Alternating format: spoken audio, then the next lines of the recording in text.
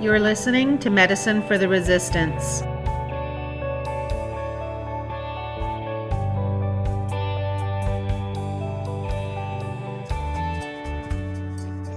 So we're here talking with Andre Smiles about Indigenous geographies. And I took my grade 10 geography. That was the extent of my geography training, which means I learned about glacial movement and labeling rivers and all of that stuff.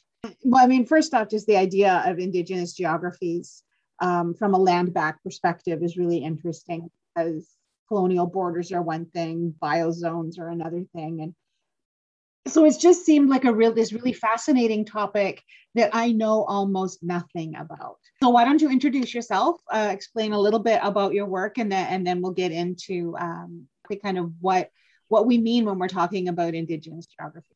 Sure, I'd be happy to. So my name is Dr. DeAndre Smiles. I use he, him pronouns, as well as the Ojibwe general pronoun ween. I am a citizen of the Leech Lake Band of Ojibwe. I'm of Ojibwe, Black, and settler ancestry, specifically Swedish on my mother's side. My mother was Ojibwe and Swedish. My father was an African-American man from Oklahoma. And so I am currently an assistant professor of geography at the University of Victoria. I'm out on the west coast of BC, Canada. What other interesting facts about me? Originally from Minneapolis, did a bachelor's degree in geography at a tiny little state university that probably nobody's heard of in Minnesota. Did a master's degree in global Indigenous studies at the University of Minnesota, and did a PhD in geography at Ohio State, where I also did a postdoc for a year as a history postdoc. Other kind of interesting things about me. I tend to not think of myself as a super interesting person. So usually I'm at a loss about this. I also sometimes trying to talk about myself is really hard, but that's perfectly all right. Probably the coolest thing about me are probably, the people surrounding me, right? Married to a wonderful woman for almost 2 years now. We have a cat. That's probably what I'm, besides posting a lot of things about Indigenous geographies on Twitter. I'm also well known for posting photos of my cat quite often. So I do that. I live out in Victoria. Most of the time, I'm actually talking to you tonight from Columbus, Ohio, where my wife is still here doing a doctoral degree at OSU. Back for our reading break and doing some other kind of appointment type of things. Avid musician. Yeah, that's pretty much me in a nutshell. I mean, obviously there'd be far much more that we'll talk about here in this interview, but specifically when it comes to Indigenous geographies, because that's what I really describe myself as, my interests in that work are multifaceted, to say the least. And so there's kind of a couple of key strands of my work that I really have drawn upon. And the first one is what we would call critical Indigenous geographies, right? Like bringing the way that Indigenous peoples engage with space and place into conversations with power and race and economics and capitalism and colonialism and all of these things. The other strand is what we would call in the United States like tribal cultural resource preservation. Probably north of the border in Canada you would probably use the term, Indigenous resource management or a cultural resource management. And so a lot of my work over the last 6 years of my education and then my academic career have been focusing on the ways that tribal nations in the US and First Nations in Canada and Indigenous nations around the world have found very creative and unique ways to protect cultural sites such as burial grounds against development and disturbance.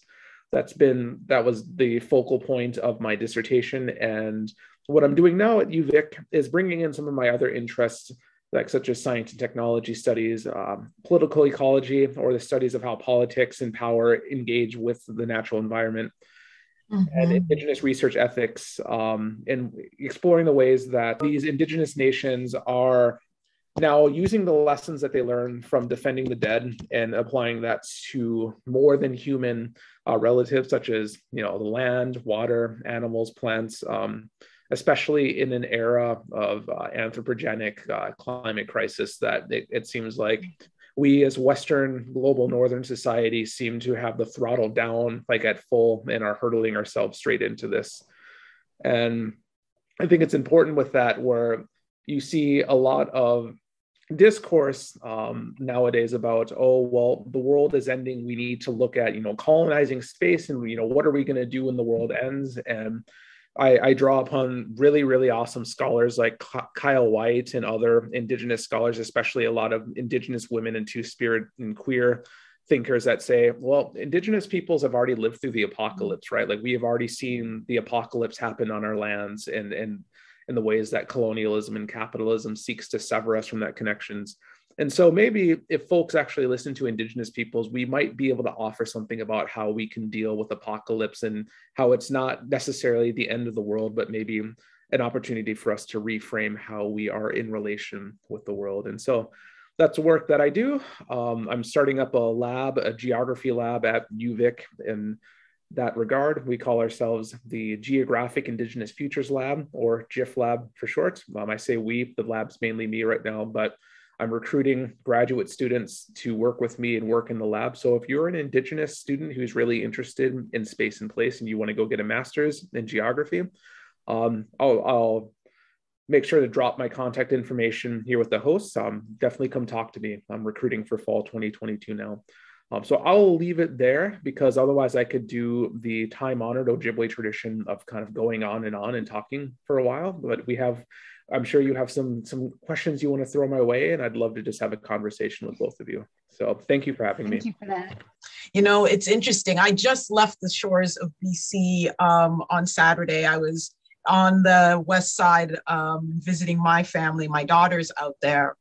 And the one thing that I will say about being in BC, especially in the Vancouver area, we were right in Burnaby, North Vancouver, like we were around some places there, is that you pick up the land speaks.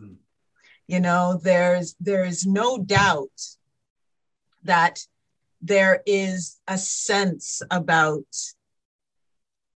the space of BC that feels old and nurtured and loved. And that energy, that space of being in that can only have been curated by those who have known and understood this land. And interestingly enough, I was there spending time with my granddaughter, and Halloween was coming up, and she mentioned the idea of a zombie apocalypse. And so I thought it was so funny when you mentioned how we understand the land, because what I had turned to her and said is, she was like, what if there's a zombie apocalypse, Nanny? And I said to her, let me tell you something. We people of Indigenous and of color, we've been there and done that. We don't know nothing about the apocalypse is going to sway us. And so she looked at me and she was like, wow, is that true? And I said, look at where we are. This land is eons old.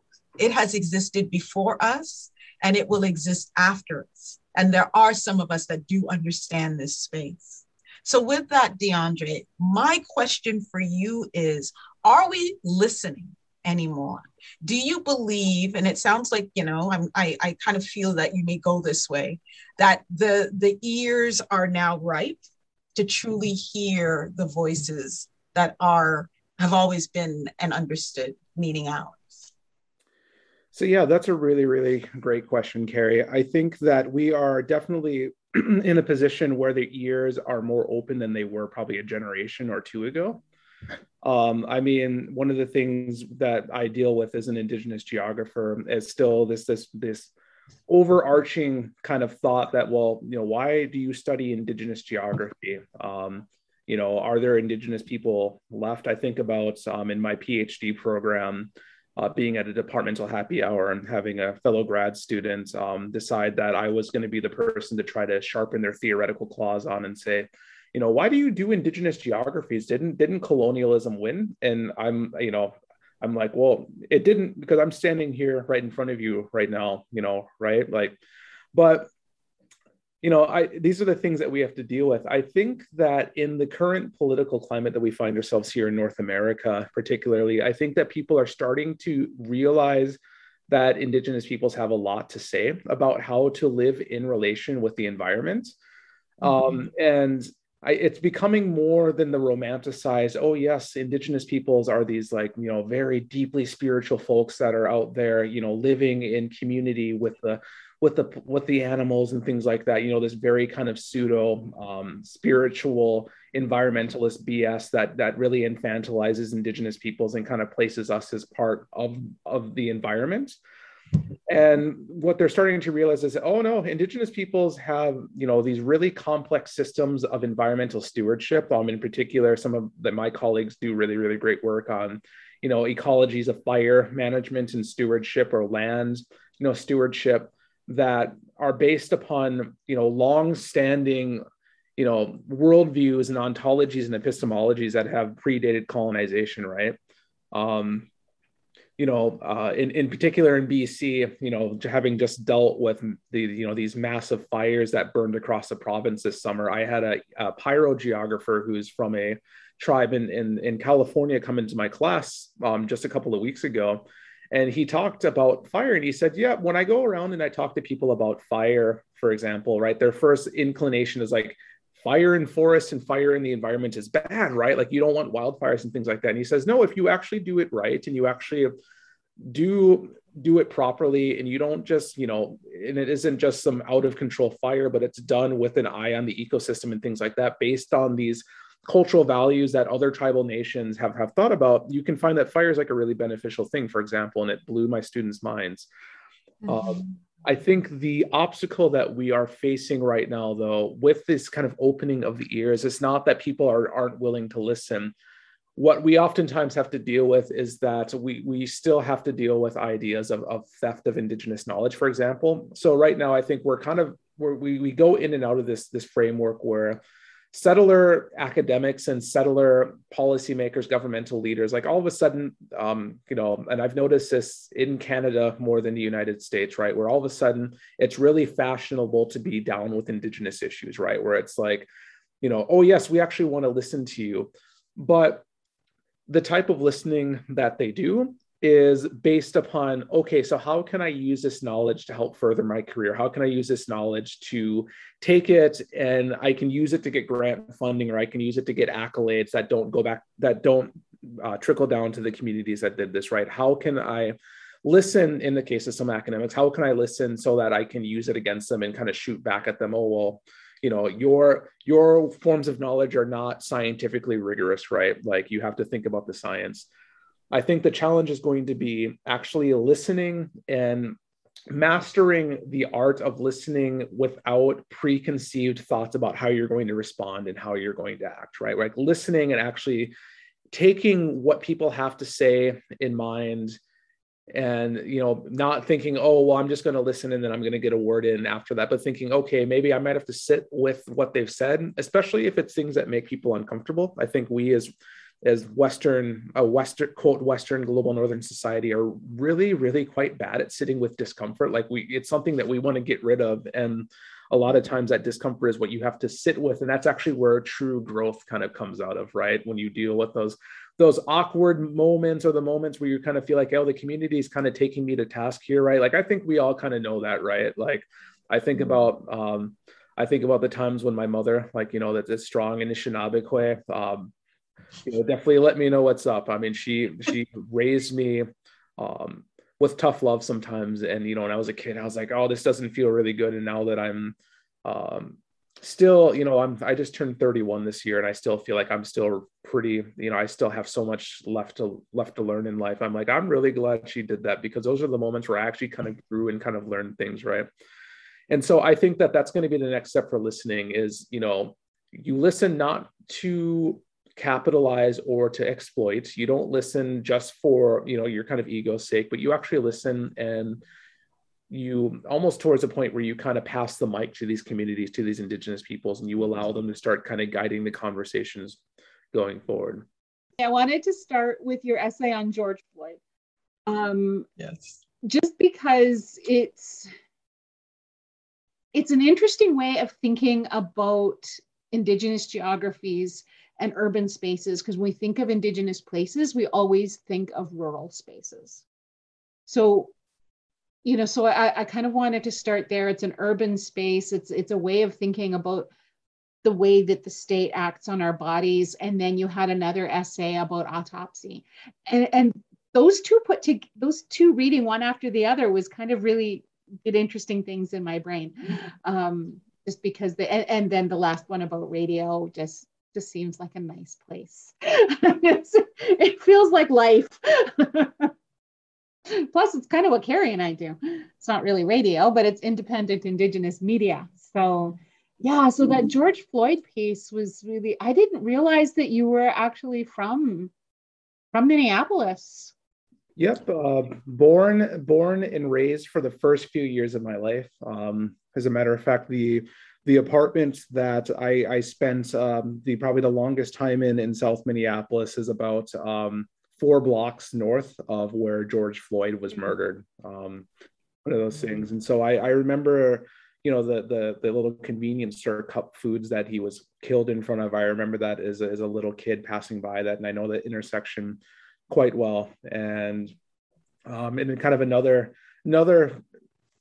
sort of panel that I talked about this, I was like, it's actually quite funny kind of taking a look at that apartment, because in 1994, right, my single mother was able to afford the rent in that apartment. I mean, we were pretty poor, right? I think there was 1 bedroom, and so I got the bedroom, and my mom and then my dad, when he was around, slept on an air mattress in the living room. And we were lucky enough that we were right next to Powderhorn Park, which is a major center for South Minneapolis as far as like recreation and things like that. I took a look at that apartment now. I can't figure we paid more than probably $500 or $600 a month for it back then in the early 90s, and now it's pushing like $2,000 a month. And there's like a laundry list of all these requirements, right? That you have to make so much of this income, and you can't do this and you can't do that. And I'm like, man, it's some shitty ass apartment in South Minneapolis, right? And you're you're acting like this is like, a condo in Vancouver or something like that, because now it's across from a park, and, all of a sudden, Minneapolis is now cool again to folks to live in, right? It's like I grew up in Minneapolis in the mid 90s. Like we were like the most kind of like wonder bread, like Midwestern city. I mean, it was cold all the time, and Minneapolis was not cool back then. I mean, it was cool for a lot of reasons, right? But kind of dominant society kind of viewed it as all that Midwestern city. And then, around the time, unfortunately, I think like when Prince passed away and things like that, all of a sudden people are like, oh yeah, Minneapolis might actually be a really kind of trendy place. And now you see that gentrification, but that's all kind of an aside of just kind of the changes that have happened. But yeah, my grandmother moved her kids down from the res from Leech Lake in the late 1960s, early 1970s. And there's been members of my family that have lived in Minneapolis ever since. So if we have any WAC viewers or listeners from South Minneapolis, we have many generations of South High School Tiger alumni in my family. So yeah. I love that. To build on what you said, talked about gentrification, you talk about the way certain places are framed as safe and dangerous, depending on how the dominant society sees them, right? Because there are neighborhoods. So we know how to live in them. And then even us, like, Ibram Kendi talks about this in one of his books, that even though he was from a neighborhood that the dominant culture may have thought was dangerous, he thought it was safe, and it was this other neighborhood. And that is such an interesting sentiment everywhere we go, because once again, taking it back to being in BC last week, what I thought was fascinating is that parts of Burnaby in BC parts of Burnaby are considered not necessarily the best areas. And when I drove through what's considered the hood in Burnaby, I just couldn't fathom this. That a lot of those places had Land Rosers and Mercedes-Benz outside in the lot, like outside in everybody's driveways. There was nothing that would have been like the stereotypical markers of what we would consider a hood. And so for me, what it really created in my space was this this taking an inner look at how we take these perceptions of what we do call hood versus what the reality is. And so I think it fits really well into the question that you're asking, Patty, this idea of how, the bigger culture can create these ideas or these lines, these red lines that make certain areas supposedly distasteful. I could not, I'm talking beautiful, houses on a couple of acres, neighborhoods. Like it made no sense to me, but this was considered the hood. A couple of shootings that happened and all kinds of things there. Very interesting new demographic or way of thinking about it. It really is. In terms of Minneapolis, right? I mean, in my lifetime, I've seen neighborhoods that were used to be considered gritty become suddenly these really hip places, right? For example, Northeast Minneapolis, or as a lot of kind of hipsters like to call it, Northeast Minneapolis. I mean, back in the 1990s, right? This was kind of an industrial neighborhood, kind of gritty, really blue collar. There's nothing sexy about Northeast Minneapolis. Fast forward 20 years, now you have craft breweries and yoga studios and places where you can buy kombucha and things like that. And now everybody wants to live over there. The kind of the biggest thing when I talk about the Twin Cities that people they shake their heads, even in Minnesota when I talk about it, is I always kind of bring up, I'm like, during the era of Jim Crow segregation in the South, the worst segregation in the United States often was not in cities like Birmingham or Atlanta or Charlotte or places like that. The worst segregation oftentimes were in cities like Minneapolis and St. Paul, because it had that veneer of being in the North, where, the North fought against slavery in the Civil War and kind of the American mythos, and the North, through the Great Migration and things like that, the North was viewed as this by white Americans as like, oh yes, see, we're opening our doors to these Black Americans from the South. They would get to the North to find racist covenants in real estate deeds and redlining and things like that. One of the biggest proponents of segregation in the United States was Robert Moses, right? One of these great urban planners that we hold up is like, look at all these things he did in New York City. Well, what he did in New York City and other cities is designed highways to run right through Black neighborhoods and to divide white neighborhoods from Black neighborhoods, right? It was like the 20th century version of the railroad tracks, like the other side of the freeway. In St. Paul in particular, the Rondo neighborhood, probably one of the most vibrant Black neighborhoods in Minnesota, found itself under the bulldozer in the 1960s when they decided, well, Interstate 94 needs to go someplace. We're going to build it right through the middle of this neighborhood. There's nothing left of Rondo besides some street signs saying where it was. And so, yeah, North Minneapolis, which is probably, the area of Minneapolis that is identified the most with Blackness, and also has this reputation of, oh, that's where all the shootings happen, right? You don't want to be in North Minneapolis. I'm like, well, you know what? What happened was that, these processes of segregation and things like that ended up instigating race riots, right? And then white Minneapolitans kind of said, oh, we're moving out to the suburbs, because North Minneapolis used to be one of the wealthiest areas of the city. And then after these race riots that were caused by, neglect and all of these different things, white Minnesotans said, okay, so we're going to move out to these new suburbs and leave Black Minneapolitans in North Minneapolis, which then became kind of economically segregated and left largely to its own planned kind of obsolescence, right? Anytime, the city will be really quick to take any credit for like any kind of, major positive developments in North Minneapolis, saying, oh, yep, you see Minneapolis is this super diverse, super welcoming city. And a lot of times it's like, no, that happens at a community grassroots level, right? It's the kind of a funny story that I think I told in the article is that around the time of the protests, right? In Minneapolis, around the police precincts, you saw a lot of folks from rural Minnesota in the suburbs kind of jump on Facebook and say, "Oh, see, look at those quote thugs rioting down there, right? Like that's why I'll never go to Minneapolis, even though these are the kind of folks that go to country music concerts at the baseball stadium like once a year and then like leave and don't come to the city otherwise."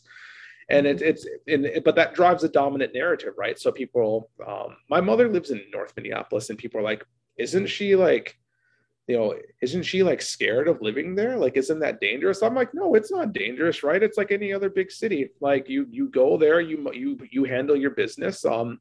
It's, I can, if I wanted to go, if I'll put it this way, right? It's like, if you go looking for trouble, trouble is going to find you, and it's going to find you whether that's in North Minneapolis or that's in 50th in France, which is like the fanciest neighborhood in Minneapolis, right? Southwest Minneapolis.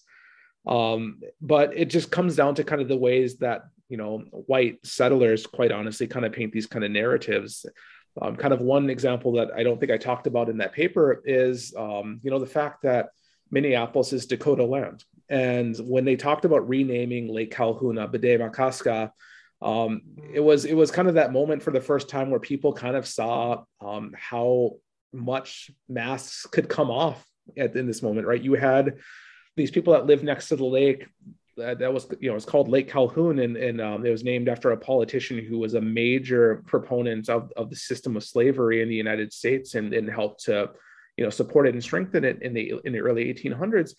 You saw people kind of coming out saying, why do we need to rename this, right? Why do we need to rename it to Bde-Maka? And you saw folks saying, oh, it's going to bring down our property values, right? Like that time honored, like, dog whistle for, oh, it's if it's viewed as anything other than white American, it's going to hurt us.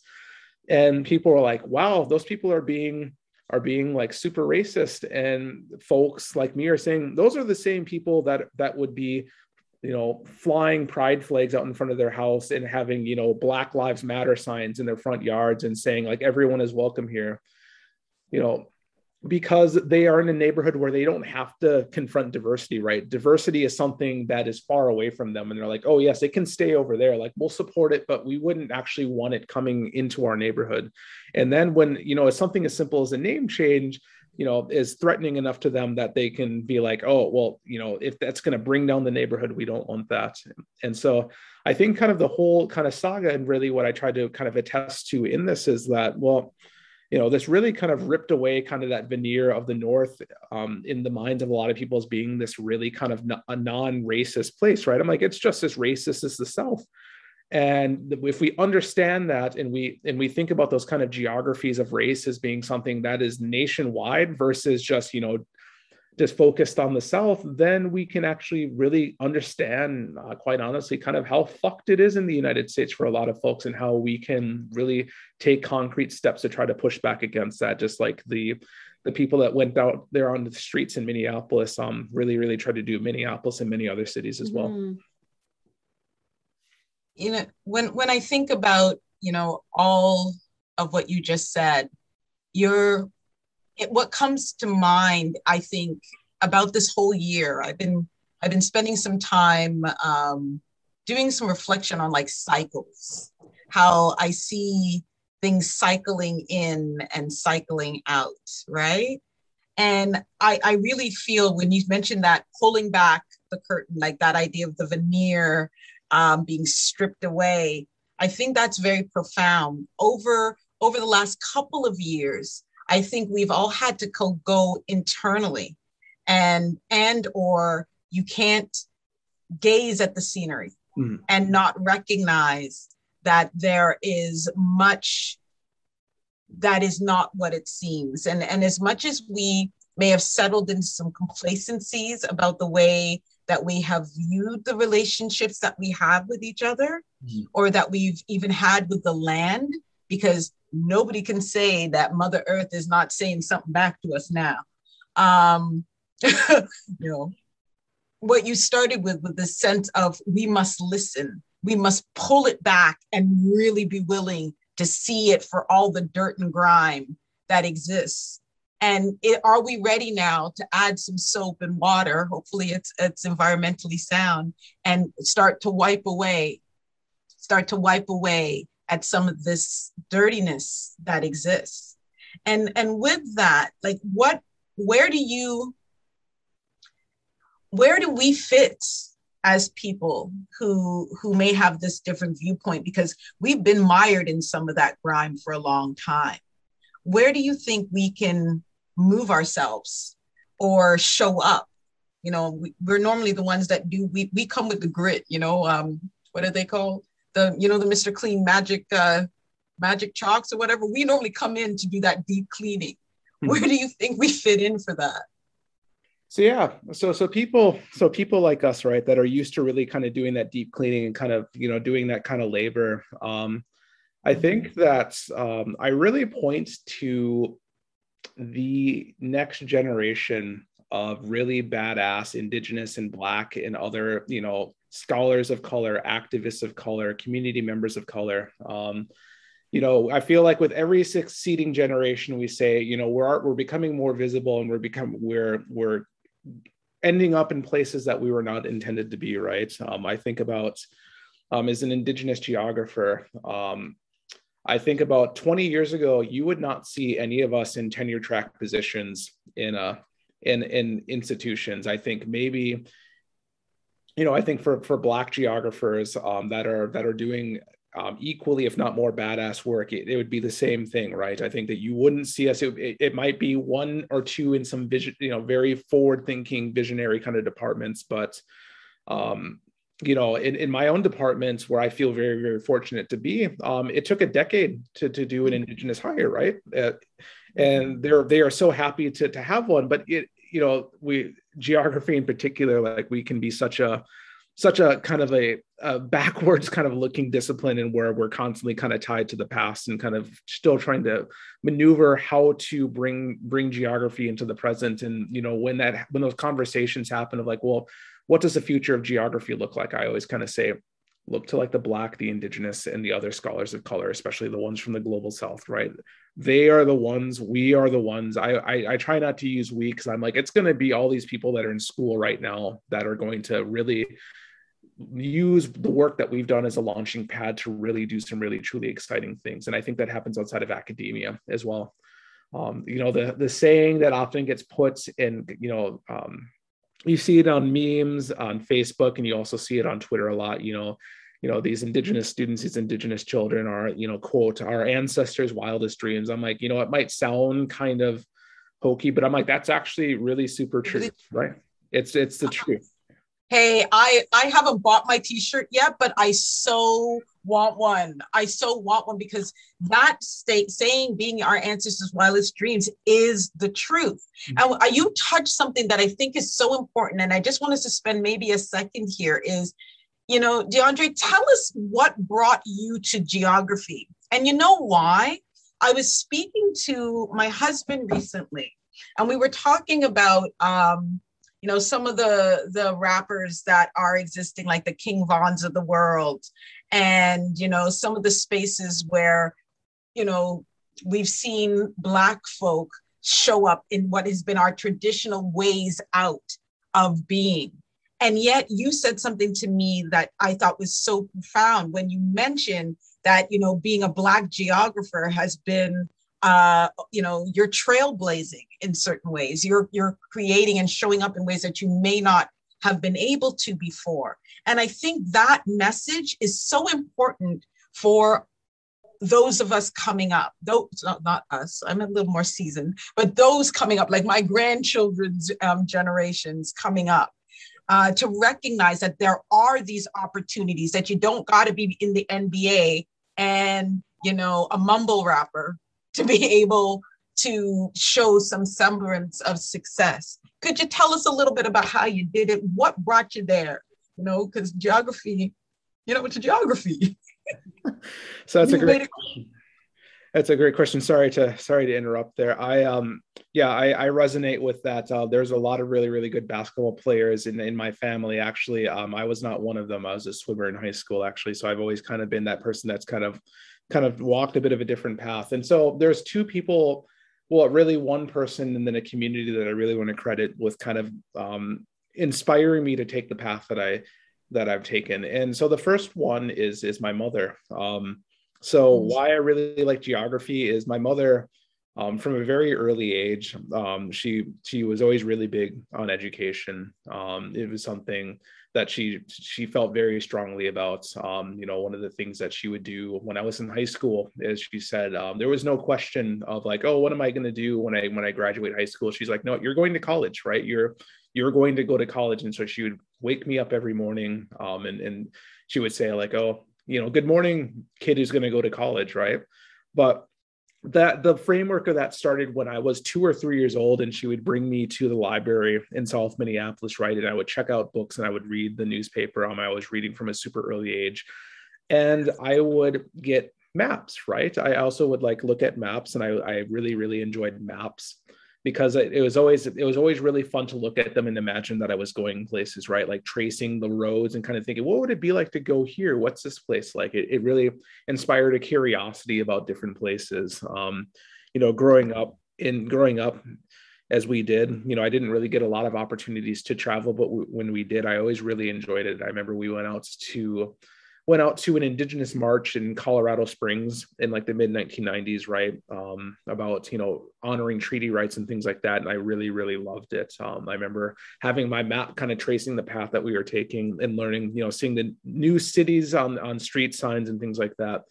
And it's just something that I always kind of picked up because of that, because she exposed me to it at an early age. I found that geography classes in elementary and middle school and high school were the classes that I got easy A's in, right? One story that I often tell on Twitter is I almost got into trouble in high school because I wrote a paper about South Africa, and I had researched it so thoroughly that the teacher thought I plagiarized it, because it was miles beyond what a high schooler would write, what was expected to write. And so it was one of those things when it came time to go to college. It wasn't, it wasn't a question of if I was going to college. It was like, okay, where are you going to college? Because like my mom wasn't gonna just let me not go. But also, when I thought about the majors, right, I was immediately like, nope, I'm going into geography. That was actually the big determining factor where I applied to school. I was like, does it have a geography program? If it doesn't, I'm not applying here. If it does, then I am. And so that was what led me to it. And then when I got to school, I kind of thought, well, what do I want to do with a geography degree? And I kind of thought, well, maybe I want to do like land surveying, or maybe I want to be a cartographer. But the American Indian Center at my school, we would do this yearly spring break service trip, and we would go out. They had a relationship with the Northern Cheyenne Nation in Montana, and we would go out there. And so the year that I went, we went out there, and they took us on a tour of the communities, and they told us the story of the Northern Cheyenne people. And one of the big stories, big parts of their history is they said, well, our homeland is here in Montana in the mountains, in these foothills. We were relocated down to the Great Plains by the US during, the era of treaty making and treaty breaking and relocation and things like that. And they said, well, what we did is we loved our homeland so much that we as a people took off and fled back to Montana, and the U.S. military chased them. And there was a series of military conflicts, right? Like the Battle of the Little Bighorn or Battle of the Greasy Grass happened not very far from the Northern Cheyenne homeland, and was kind of part of this history. And they said, because of the resistance and the bravery that we showed, the U.S. decided that they would allow us to stay here in our homeland. And they talked about, having conflicts over resource extraction, that, companies want to come in and mine coal on the reservation. And they've said, well, we as a community have, a lot of us are of the feeling that we would rather live in our homelands and be poor and be economically disadvantaged versus allow them to basically tear our land apart for any kind of short-term like economic gain. And it kind of was something that really inspired me. And I was like, this is a story about a love for a place, love for land, right? And I was like, well, geography is about space and place, but we often don't bring the emotion into it. We don't bring these Indigenous perspectives. And so that pretty much was like, okay, so I want to bring Indigenous perspectives into geography. And then, pretty much any hope for me to do any kind of other type of geography was pretty much down the drain at that point. And that's really kind of led me on the work that I do to the present day. Couple of things I have to say. First of all, I know your mama's got to be proud of you. Your mama's got to be so proud of you. You're just an exemplary young man. And I know that as a grandmother, as a mother, I would be totally doing the ups for you.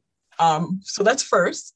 Second is what I really love about your story and your retelling of it is how you followed your passion.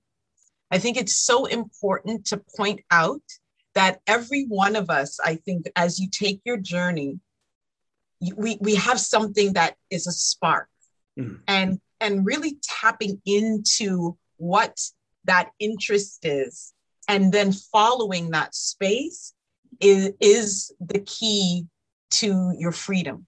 It is the key to being able to be and living in your best space.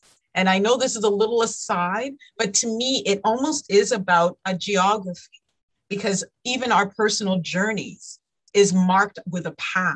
It's marked with a set of markers that allow us to be in our highest space. And so life imitates our passions and our arts. Yeah, no, I love that, because that's clear in, kind of in the papers that you write, the layering over of Indigenous perspective on this space. And I was just thinking, because that was the advice that I gave to my kids. If you're going to go to university, study something you love. If you're going to spend that money, study something you love, because there are careers and opportunities and things that you don't even know exist right now. And they will cross your path as you walk it, as you get there. Like Mariam Kaba, when she talks about abolition, we walk this path of abolition, and the possibilities that we don't even know about we will build the world we want by walking this path. But I also want to remember that not everybody has the ability to do that, right? That there's, privilege might be the wrong word, but opportunity. There's also, there's also certain necessities, right? Sometimes, people may have obligations or things that, so we also need to think about creating this world where people can follow their passions in this beautiful way.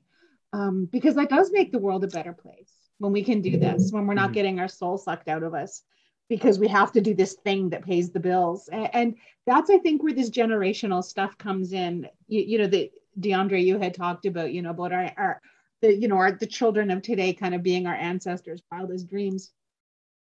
Because I think about that whenever I go to powwow. My favorite thing about powwow, and and I don't know, Carrie, maybe the parallel is watching people play spades. I don't know.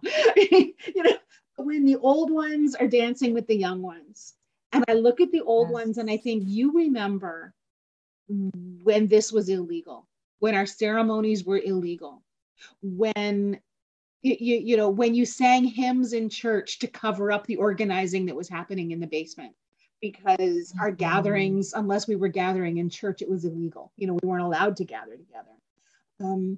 But the young ones, they don't know that world, right? So my generation, kind of the sandwich generation, we have the trauma from our parents, and then the push through of our generation of trying to, blaze this path or make this path even possible. And then, DeAndre, you're the next generation, I'm afraid, because I'm 56. So you're a generation behind me, kind of emerging into these possibilities. And then these ones who are coming next, they don't even know. This is all just normal to them, being able to be an Indigenous geographer and to layer Indigenous realities over these colonial spaces that are themselves layered over Indigenous reality. So I don't know, that's just really cool to me. And we've kind of gone off of my plan for the conversation, which is like totally fine, because that's a much better conversations. But I do want to end with your with your piece about listening to Native radio, just because that's just so hopeful and beautiful talk. And it made me think of smoke signals. Have you ever seen the movie Smoke Signals? I'm dating myself now. There's a Res Radio where he starts off with, it's a good day to be Indigenous. It's a good day to be an Indian. I'm like, yes, what a great way to start the day. So what prompted this article about listening to Native radio as an Indigenous geographer to think about Native radio? Because I loved it. So that is an awesome question. And it actually speaks to the importance that I place on working with people from different academic backgrounds as me and thinking about things in a different way. I think a lot of times in the spaces that I'm in, I get this reputation as somebody that thinks a little bit outside the box. It's always people are always like, well, that's not possible, and I'm like, well, that's not possible if you think about it in the way that you're thinking about it. But how can we make it possible? And so in my master's degree, it was a wonderful interdisciplinary degree. The program director of the Master of Liberal Studies program at the University of Minnesota Duluth, which it's kind of shifted to something else now, but he was a rhetorician, and he does a lot of media studies things. And so he's really good at many things. Back then, probably the thing he was the best at was irritating me, because he would always ask, well, what is geography? And I would tell him all these things, and I would say, well, it's really wide ranging and multifaceted. And he'd be like, well, if that's the case, then is there really such a thing as geography, right? If geography can do everything, then what is geography? And I'd be like, no, we have disciplinary boundaries. And of course, now I've really kind of come around to the thinking of like, yeah, we actually really don't have for a field that really focuses on maps and political spaces and things like that, among other things, we really have rather porous boundaries, and we're always in the risk of kind of like falling away from each other, which, maybe that's what geography might do in the next few generations, is maybe we might turn into something else which may or may not be a bad thing. But anyways, because of his interest in rhetoric, he had me do a lot of media related stuff.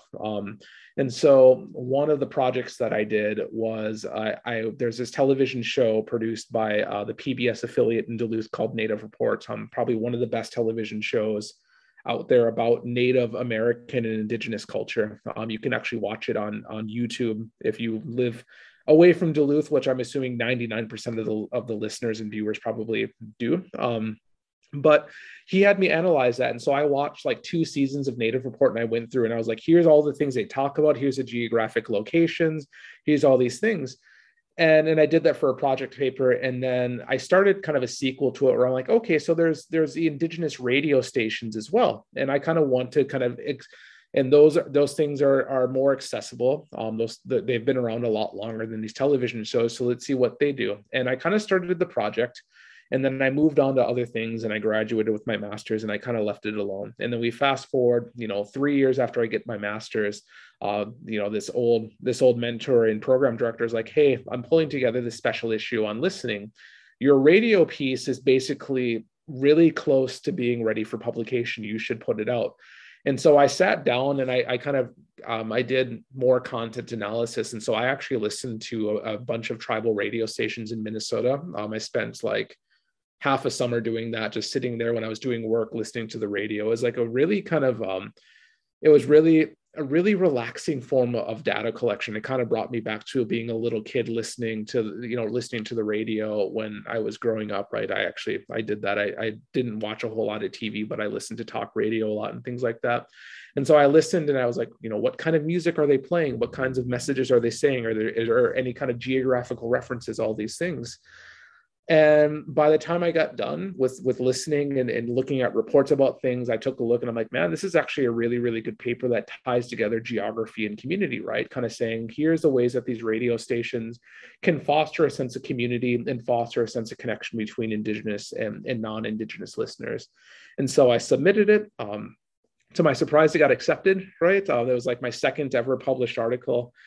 That paper, I really felt that I was like, this is a really, really good way of talking about how community can be formed in some of the most everyday kind of ways, and how things as mundane as weather reports or public service announcements, or even just the basic news, can really tie people together in these really kind of enduring ways. And so it was one of my favorite articles to write. The ties that we create when we allow ourselves to just go into our own spaces. Mm-hmm. And I'm really, really loving all parts of this conversations, even the parts we veered off on, because I think what I'm really going to walk away from this conversation with is how deeply we are tied to our passions. Like we can create these unique medicines, these unique ways of looking at some of these enormous problems, or what feels like they are enormous problems, when we come at it from these unique perspectives and with an open mind and our creative hearts. That's what's really going to tap away at some of these problems that exist. So thank you, DeAndre, for being such a reminder of that space. You're right, that thinking out of the box, that's your superpower. I would agree with you. It's definitely a superpower. And we're into those here. We're into those here. Yeah, that was really neat, because when we think about, I mean, because we think sometimes, both, how great social media is, and it is. I mean, that's how I connect with, so many. That's how we found you. Is right. We found each other on Twitter, and I find so many interesting people that way. But these are corporations, right? Like, they're corporations with algorithms, and they exist to make money. And the fact that, my husband and I were just talking about this a few weeks ago, and he's talking about Google, and how Google, it just gives all this stuff away for free, with the maps and the searching and everything. And I'm like, that's right. Because if you're not paying for the product, guess what? You are the product, so there's limits to, kind of how great social media and these things can be. And we were talking about, so we were just talking about, how we form connections. And then, looking at your paper, it's these smaller independent things that we do, because we've got like national radio and national this and national that, but it's these small local connections, and and podcasts too, because we form kind of smaller communities, and we're talking to each other, right? So we're not as like there's no code switching. I'm not concerned about my white audience and I'm always surprised that white people listen to this, because I'm not concerned about their feelings. I'm concerned about having Indigenous conversations about Indigenous things.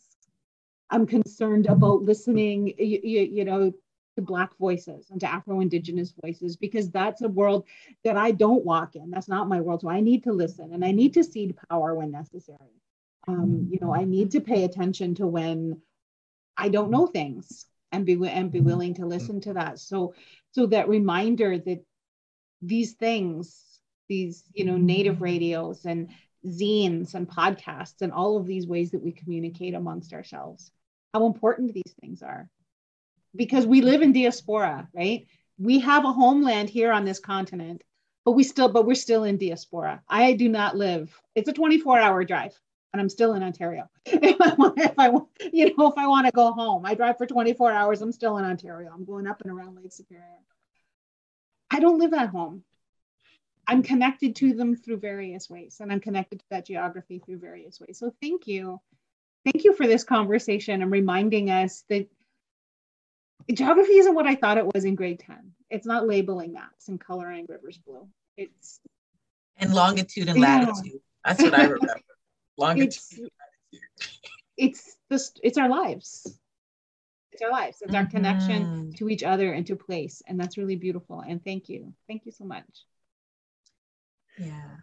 It's absolutely my pleasure. Yes, as a matter of fact, the experiences that you talk about, I mean, I get so many students that talk about like, oh, I didn't know that geography could be all these things, because the way that you're taught it in grade school is such a limited kind of way. And that's where sometimes I kind of push and I say, hey, in geography, we're like, why is it that so many students come to us from other departments, right? Like, geography is one of those great majors in the university that it's something that people kind of come to. There's very few people like me that come into college or university thinking, oh, I'm going to do geography. A lot of times they happen to take a class for their gen eds or things like that, and they say, oh, hey, this is actually really, really cool. And that's when I kind of pointed, I'm like, hey, we need to be bringing this perspective to a holistic kind of viewpoint, where right away in elementary school, when we're teaching children about maps and things like that, we're also teaching them about the ways that geography is really tied to our everyday kind of lives, right? That's one of the big themes of every single class that I teach. Is I say, well, geography is not some abstract thing that you kind of put away and you don't deal with it. I mean, there's, in particular, when I teach world regional geography, which I'll be doing again this spring at UVic, I do an assignment where I say, okay, I want you to tell me your daily routine, right? Where do you go? What, when you commute to school, what routes do you take? What buses do you take? Do you drive? What route do you take through campus? Like, where do you go to eat? Where do you go to shop? Where do you go, when you're hanging out with your friends? If you're taking somebody out on a date, if you're going for a swim, when you're doing all these things. And I tell them, start writing that down. Let's make a map of your daily life. And I'm like, that's geography right there. It is not like, what's the capital of BC or what latitude is Valparaiso, Chile on, right? It is, how do you relate to space and place? And I think that if we do that, people are going to, well, more people will come around to geography, but also I think that maybe some of the horror stories that I hear so much of people in their high school geography classes or elementary school geography classes. My wife has told me some of hers. Actually, she's an audiologist, so she's about as far away from geography as you possibly can be, except I'm always one that's like, oh no, we can do things with audiology and geography. I think of a good colleague of mine, Ariana Planey at the University of North Carolina, a badass Black geographer who she's in a public health program now. She's done things related to, geographic access to audiologists and things like that. And so I'm like, hey, we're pretty much everywhere, right? Geographers have fingers in pretty much every single academic pie that's out there. You just gotta know where to find us and kind of look for our hallmarks of who we are and what we're doing. So yeah. I really appreciate this for the creativity of it. Sometimes when you think about, being an academic or being in a space, it puts us in a box and, staying in that, curvature of that, well, there's not a curvature, keeping it in the perimeter of that box. This conversation lets us know that everything can be in the flow. And I like that rhyming. So I'm going to stop right there, DeAndre, and say thank you so much. Thank you for all that you brought to the show. I appreciate you so much. Thank you very much. It's been an honor and a pleasure. And, I can't even believe that we've been talking for an hour. It's like, I feel like we've just been going for 10 minutes, right? These hours go by so fast. They do. All right. Well, thanks again. And I guess you're on the list to come back. For absolutely, right? You know what I was really thinking? I would love to have you back with our archaeologists and let's have a conversation about how, geography may have shifted and changed and what has happened in the spaces of those. I would kind of be interested. You mean Paulette? Paulette, yes. You knew Paulette, right? Paulette, yep.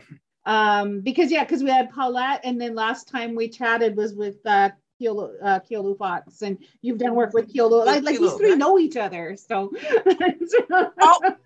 we'll figure something out. Anyway, we got to go. So it was lovely talking to you. We'll see you on Twitter. Yes, this was a great time. So thank you very much. I look forward to the next time I can do this deal. Yes. Bye-bye. Bye. You can find Medicine for the Resistance on Facebook. You can also find us on our Substack, medicinefortheresistance.substack.com, where you'll be able to listen to episodes and read transcripts. You can also support the podcast and so much more by going to patreon.com/payyourrent. You can follow Patty on Twitter at GINDAANIS and at danish.ca, DAANIS.ca. You can follow Carrie at KERRYOSCITY, that's Curiosity, and find her online at carriegoring.com. Our theme is Fearless.